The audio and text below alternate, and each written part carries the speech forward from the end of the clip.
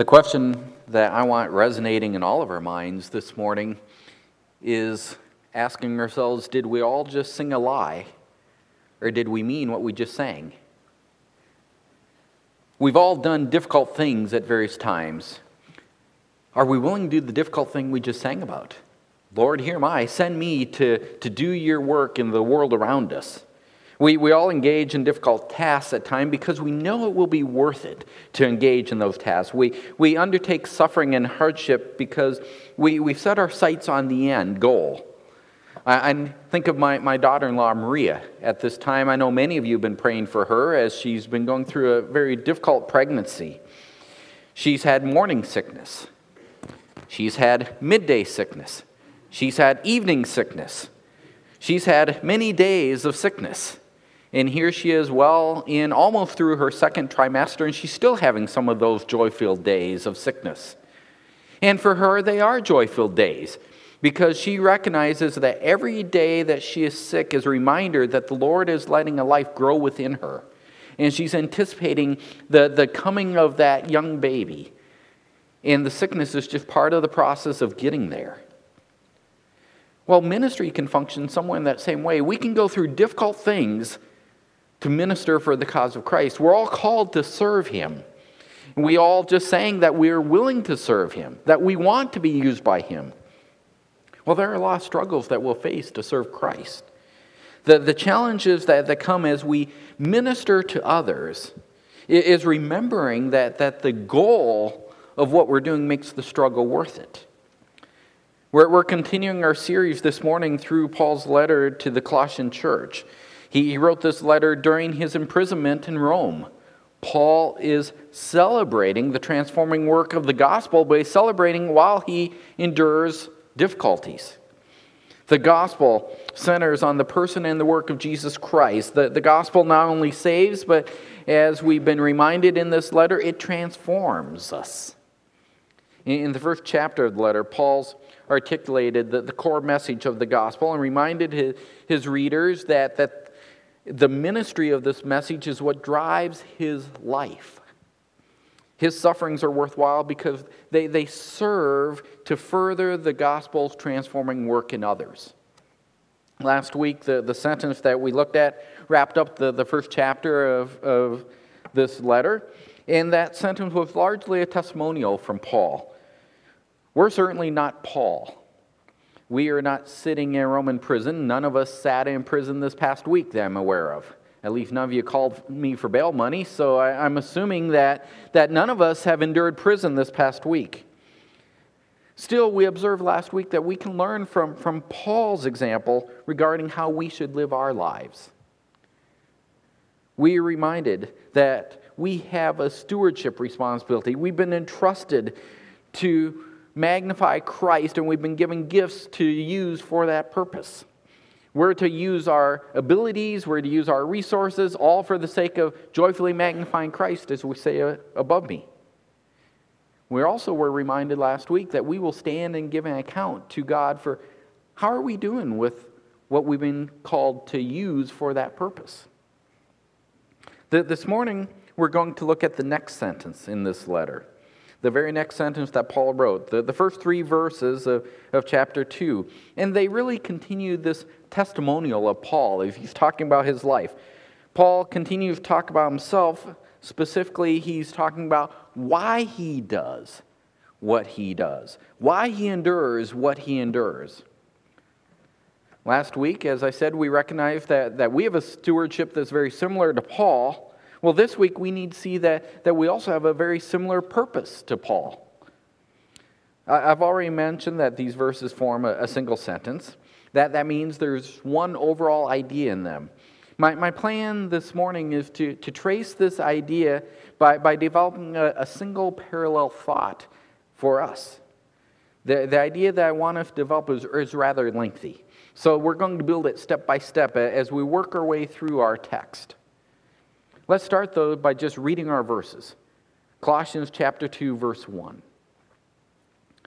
Paul writes, "For I want you," to the Colossians again, of course, "for I want you to know how great a struggle I have on your behalf and for those who are at Laodicea, and for all those who have not personally seen my face, that their hearts may be encouraged, having been knitted together in love and attaining all the wealth that comes from the full assurance of understanding, resulting in a true knowledge of God's mystery, that is, Christ himself, in whom are hidden all the treasures of wisdom and knowledge. The idea that I want us to build from these verses, as I said, is rather lengthy, but the first part of the idea is not. Our idea begins with a core thought. We struggle for all believers. That's the nucleus of the idea that we're developing this morning. That's the nucleus of Paul's idea. The first thing to notice there in verse 1 is Paul says that he is engaged in a great struggle. And he uses that word struggle. That's a word that means an intense strain. It's a word that's used to describe the kind of effort that you put into running and winning a race.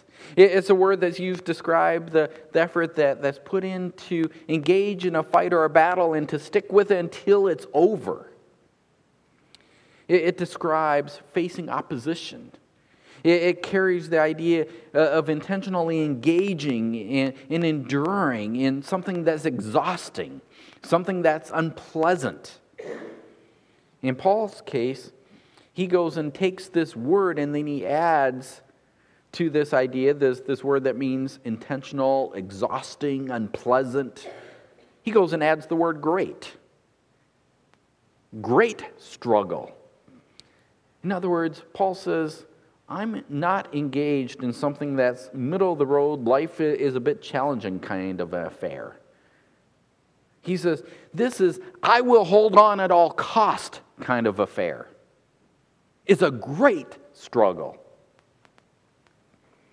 Yet notice Paul is not enduring this kind of struggle, this long, sleepless nights, taking on great risks, and enduring suffering kind of struggle that he's engaged in. He's not enduring this so that he'll benefit personally. He's not doing this so that he'll be a wealthy guy. He's not working so that he'll achieve name recognition through his efforts.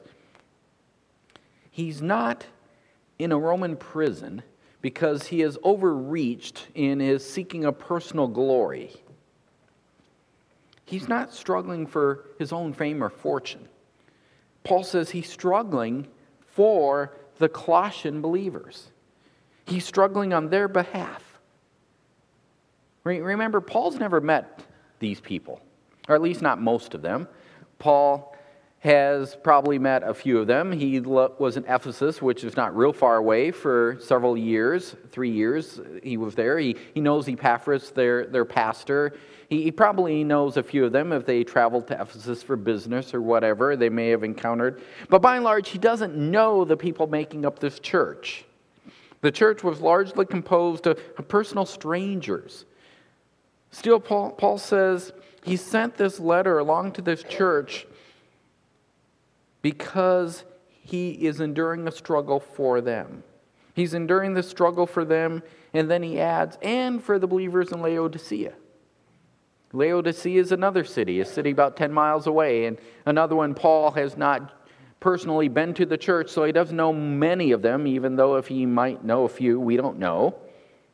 But Laodicea, like Colossae, is largely a church composed of strangers, from Paul's perspective. Yet Paul sent a letter to the church in Colossae. He also sent a letter to the church in Laodicea. We know because it's mentioned in this letter that a letter went to them, the church in Laodicea as well. He's just as concerned about the believers there as he is in the believers in Colossae. He's struggling for all of them. Well, what we can learn from this first verse here in our text this morning, this first part of this long idea, is that we too should have a concern for all believers. Any and all Christians fall within the scope of our concern. The breadth of that scope, being concerned for people we've never met, that immediately distinguishes us from the world at large. Think about it. It's normal for us to have concern for people close to us. I mentioned my daughter-in-law, Maria. It's normal for me to have concern for my daughter-in-law. It's not normal for you to be praying for her. If our family members have a problem, we're concerned. We'll phone them and we'll check on them frequently. If it's a close personal friend, we'll respond the same way. In fact, I'd encourage you this morning, look around. Obviously, there's a number of our church family not here. It's normal for us to be concerned for one another, so call them, check on them, see how they're doing, see what's going on. I know personally that several of our church members are struggling in different ways. That's not unreasonable. What is unexpected is that we'll call and check on someone who's going through a hard time that we've just read about in the paper.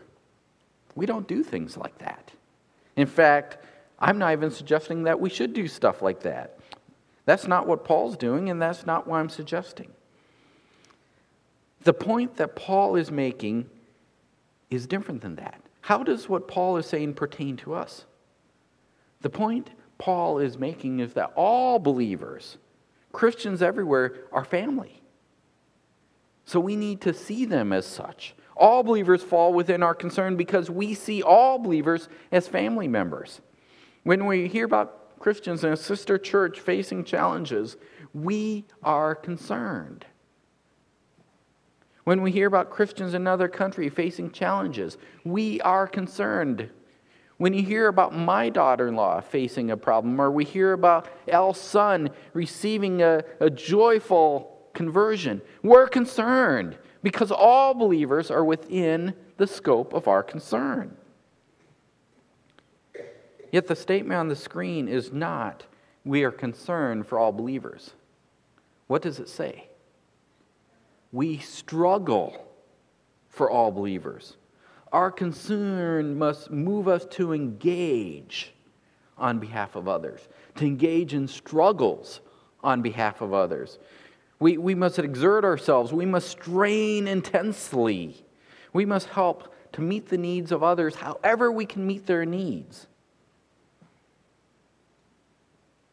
I'm sure we've all can think of examples where we've strained for family members or close friends. Suddenly we receive a phone call that something urgent has come up. There's a dire need. I can remember when I don't remember, David, if it was you or Katie. One of them called and they'd had a car accident on I-75 and they needed us to come pick them up. Did I check my calendar to see if I was free at the moment to do that? No. We drop everything and go because there's an urgent need. That's the idea here. Our Christian life is expected to involve intense effort for other believers. Whether we know the believers or not, every believer is family. When we hear of a need and we have the ability to help, we have a drop everything kind of mindset and engage. We will help doing whatever we can, even if doing so presents a struggle for us personally. We struggle for all believers. That is the beginning of the idea that Paul develops here. Our struggle for all believers is one we must have, but it must have a purpose as well. The struggle for all believers has a purpose, and we see that purpose as we consider the first part of verse 2. We struggle for all believers to pursue corporate unity. To pursue corporate unity. If you think about it, we could struggle on behalf of others for a lot of things. The most natural would be to struggle to remove the difficulties that others are facing. That's why I jumped in the car and went to pick them up when they were stuck on I-75. I wanted to remove their difficulty. My children there when they were stuck. Most of the time, our struggles for others really do fall in that category, dealing with some immediate temporal type concern to somehow make their lives easier in some fashion. I'm not suggesting that is wrong. Yet Paul's main reason for struggling for others is not so that others will have an easier life. Look at verse 2. I'm doing these things that their hearts may be encouraged, having been knit together in love. Paul's purpose involves their unity. His struggle is for their unity. He's working, he's struggling so that they will be united together in love. How hard do we work for unity? Is our corporate unity something that we consider worth straining to ensure? We're much more prone to see ourselves as free individuals than as a unit in Christ. That's one of the problems of growing up in America is our fierce individualism. That's part of our corporate culture that we have as Americans. So we see ourselves as free-floating individuals. It's not natural to see ourselves as a unit in Christ. We see ourselves free to come and go at will in our church affiliations. If someone leaves our church, we quickly get over it and just move on. If we get offended about something, we too are quick to just leave and move on. Yet Paul sees unity as worth pursuing. The word he uses, the word we have translated in the New American Standard as may be encouraged, is a word that refers to urging or imploring, exhorting.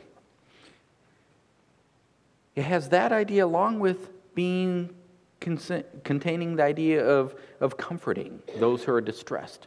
Urging or imploring those who are distressed to be comforted. So rather than having a situation create endless anxiety, this word speaks to experiencing peace. And that peace comes through the connection Paul says that we have to one another. That we're knit together in love. Paul's urging the creations of connections with one another. He's urging corporate unity. That's why I said look around and see who's missing. Call them, because that will build corporate unity. When you call someone and says, I'm concerned, I didn't see you this morning. What's going on? What's happening in life? Or maybe you know what's going on.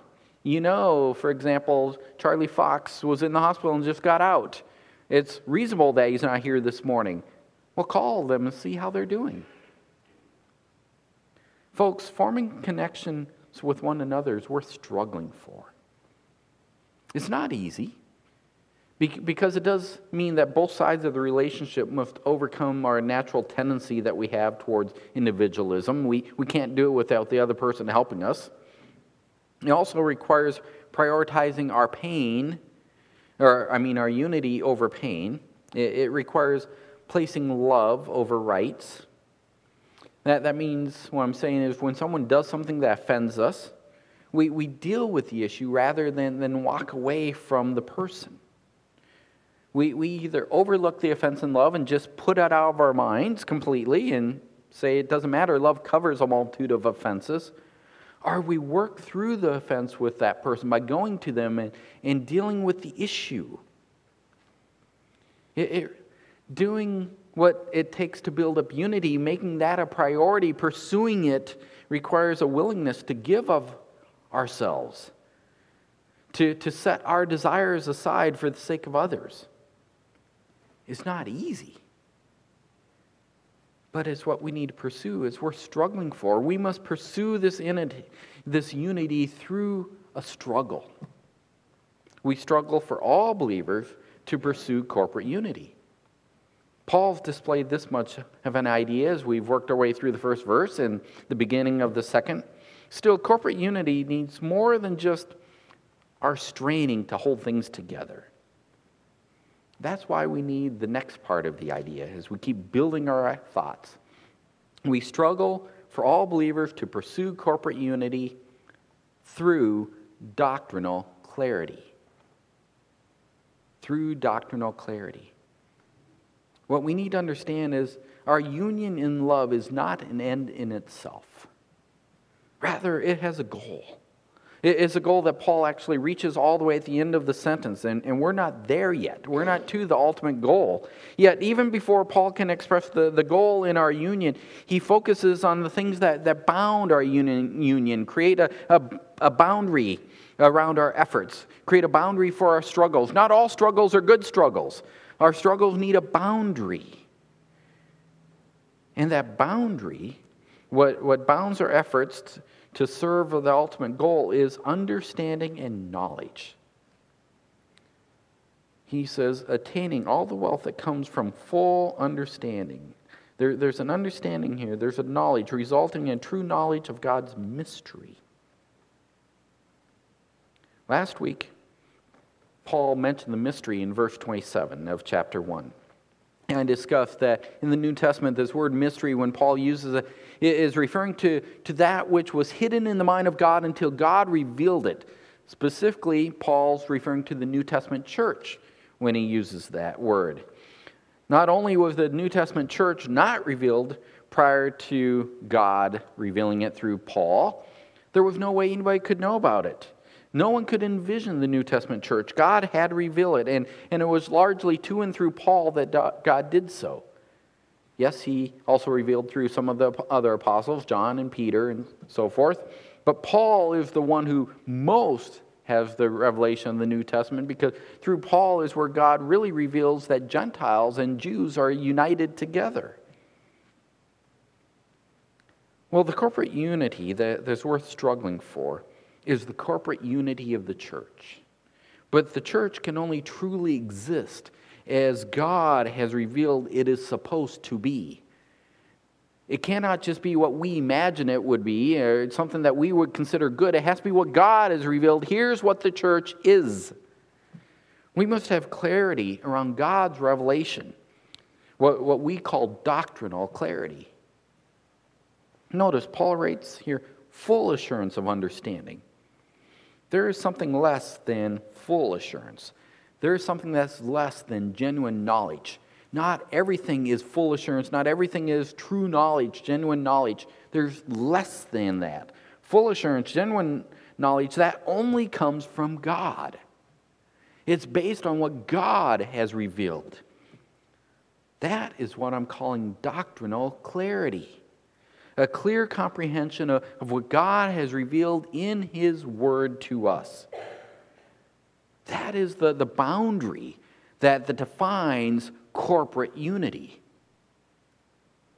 I'm beating on this drum. I'm emphasizing this point. I know I'm doing that, but I'm doing that intentionally because we live in an age that does not celebrate doctrinal clarity. We live in an age that celebrates doctrinal fuzziness. We like things to be hazy and unclear.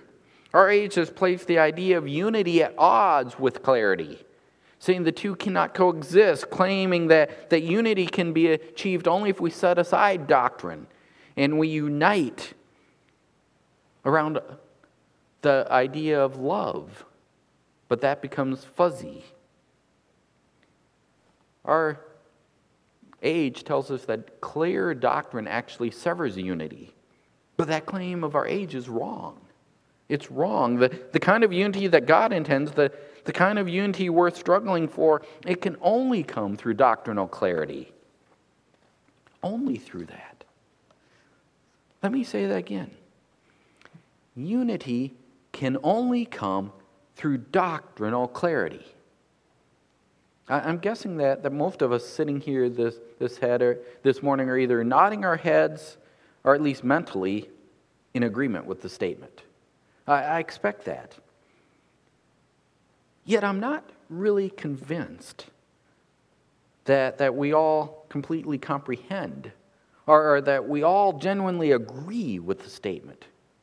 In one sense, we know the statement is right, that unity can only come through doctrinal clarity, yet I'm not sure we really comprehend or actually totally agree. And I say that because I know how quickly many of us can get worked up over all kinds of things that have nothing to do with doctrine, but they happen to step on one of our favorite traditions. That we get all worked up over and passionate about. And yet when it comes to doctrinal deviation, we get very unexcited about that. One of the things that comes from being with the same group of believers for many years, like I have been now, let's be honest, I've been here a long time. One thing that comes from that is I have a pretty comprehensive understanding of our church. And from time to time, I've heard members praising gatherings. I really don't want to use the term church, even though these gatherings would use the term church. I don't want to use the term church because when you use doctrinal clarity, they're not a church. They're a gathering of people. But I've heard members praise these gatherings because of things like they have choirs that sing music that this person really enjoys. And they do it well. And because of the music produced, the person wants to hold this gathering up as a model of excellence that we should strive to emulate. As I said, the problem is this gathering is not a valid church. I can think of a couple of cases where the model group that's been held up teaches rank heresy, gospel-destroying messages rather than true gospel messages. I won't name the specific groups because I really don't want to embarrass anybody in our church here today. Rather, my goal is to warn all of us that while we may nod our heads along with the idea that corporate unity must be built on doctrinal clarity, that means that we have to resist the impact that things have on our emotions and consider the doctrinal message at the core. We have to be precise and practice discernment. We must call error, error, and heresy, heresy.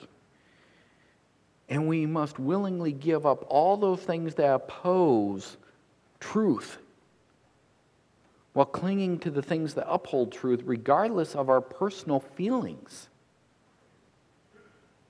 In fact, we need to work hard to train our personal feelings to align with doctrine rather than emotion. Folks, that is as uncultural as we can get today. But we must do that.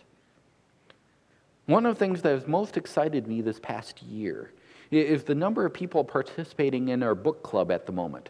I've been having a book club for years, as most of you know, where we pick a book and we just read it together and then we have a Zoom call and talk about it. Well, the book we're reading right now has the largest group that our book club has ever had, and the book we're reading is a systematic theology. That means it's a book that's designed to help us have doctrinal clarity. And we have a lot of people in church reading it. I'm excited because that means there's a lot of people, the largest group so far that I've had reading a book, that are seeking to grow in doctrinal clarity. And that really needs to be the goal of all of us, because our unity must come through doctrinal clarity. We struggle for all believers to pursue corporate unity through doctrinal clarity.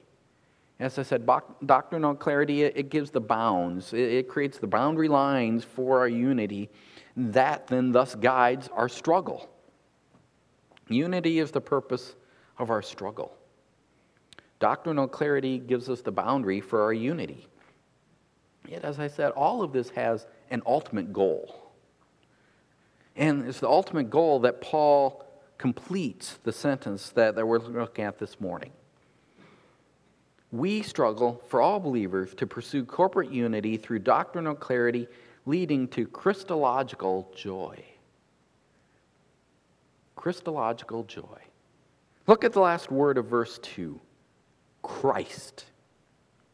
To punch it, the New American Standard adds the word himself, but Paul wraps up that portion with the word Christ. Christ is the true knowledge of God's mystery. Christ is the one in whom are hidden all the treasures of wisdom and knowledge.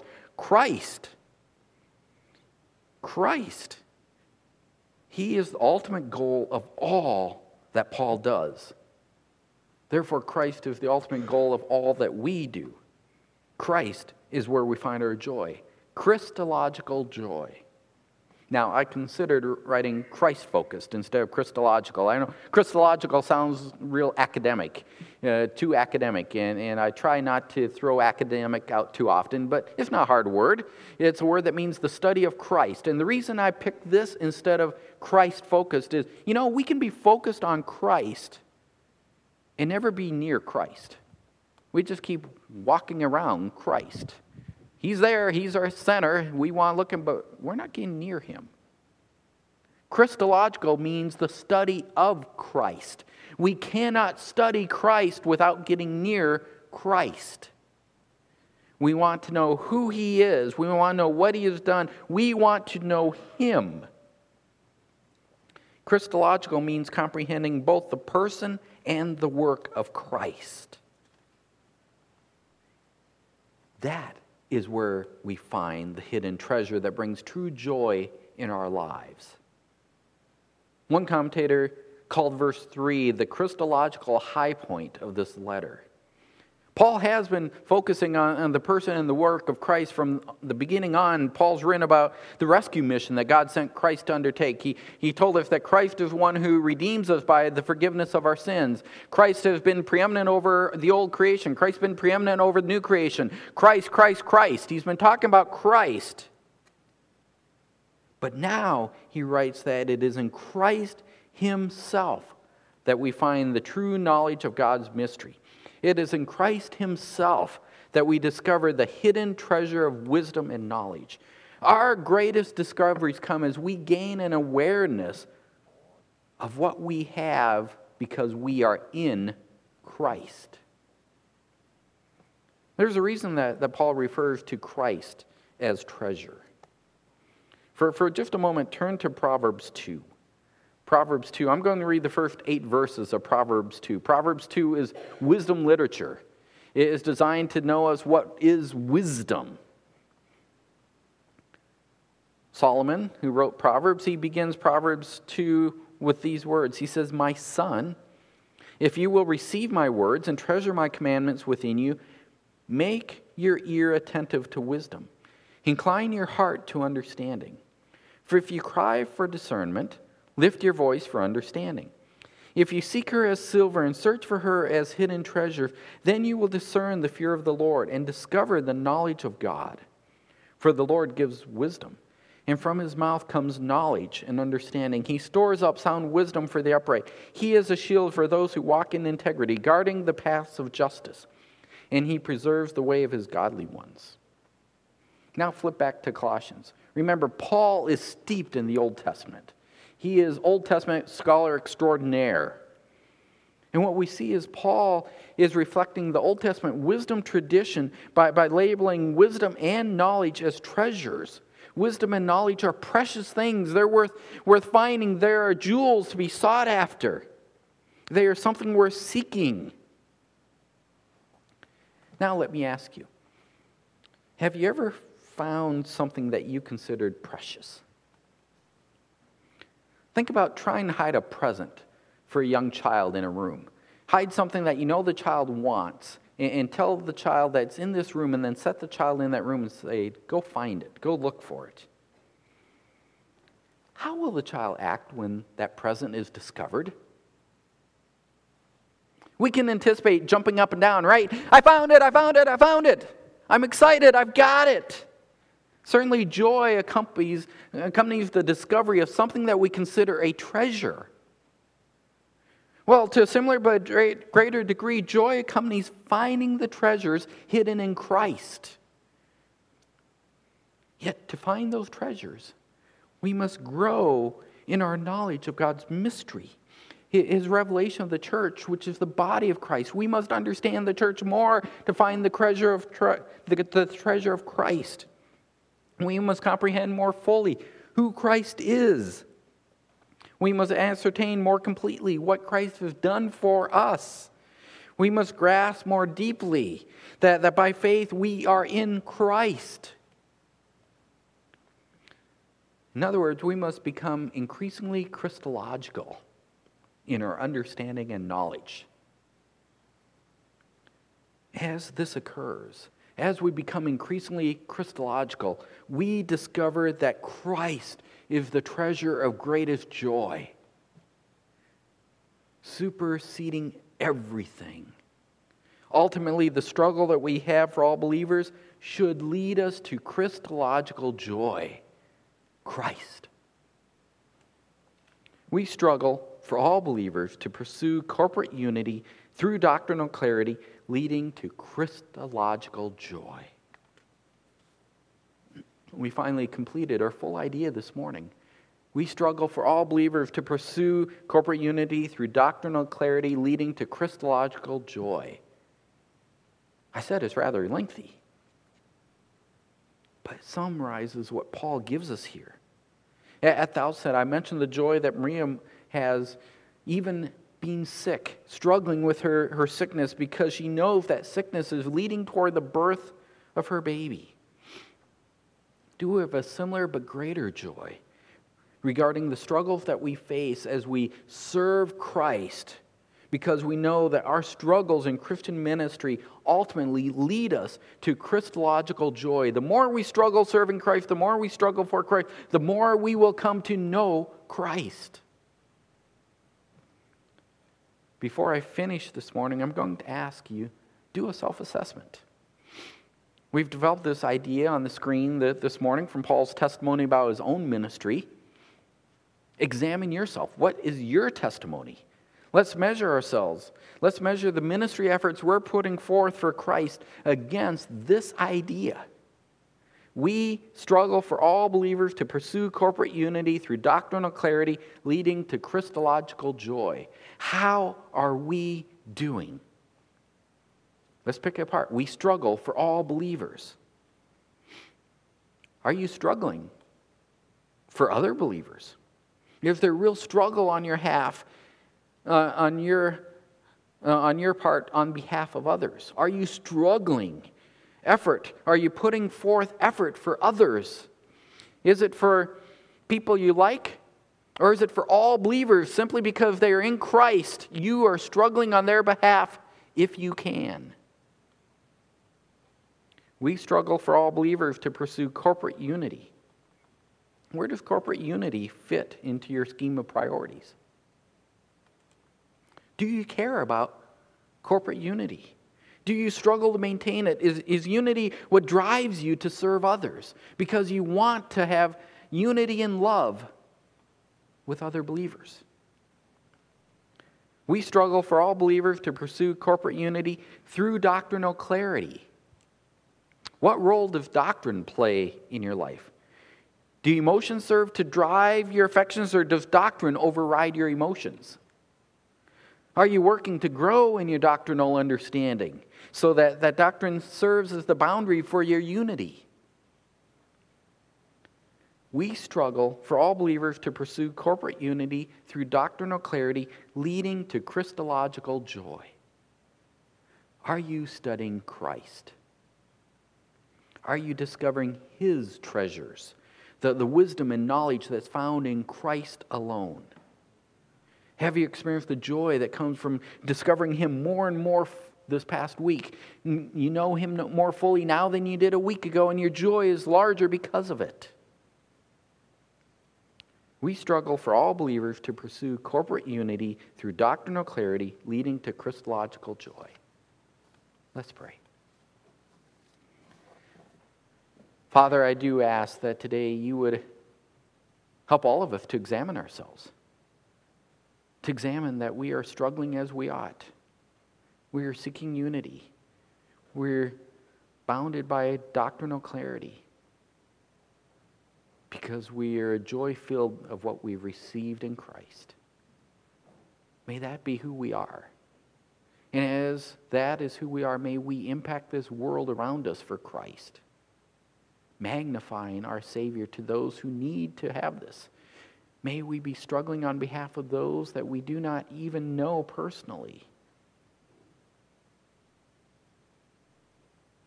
and those that you put in our life to know personally. Father, may we simply seek to serve Christ. For it's in His name we pray. Amen.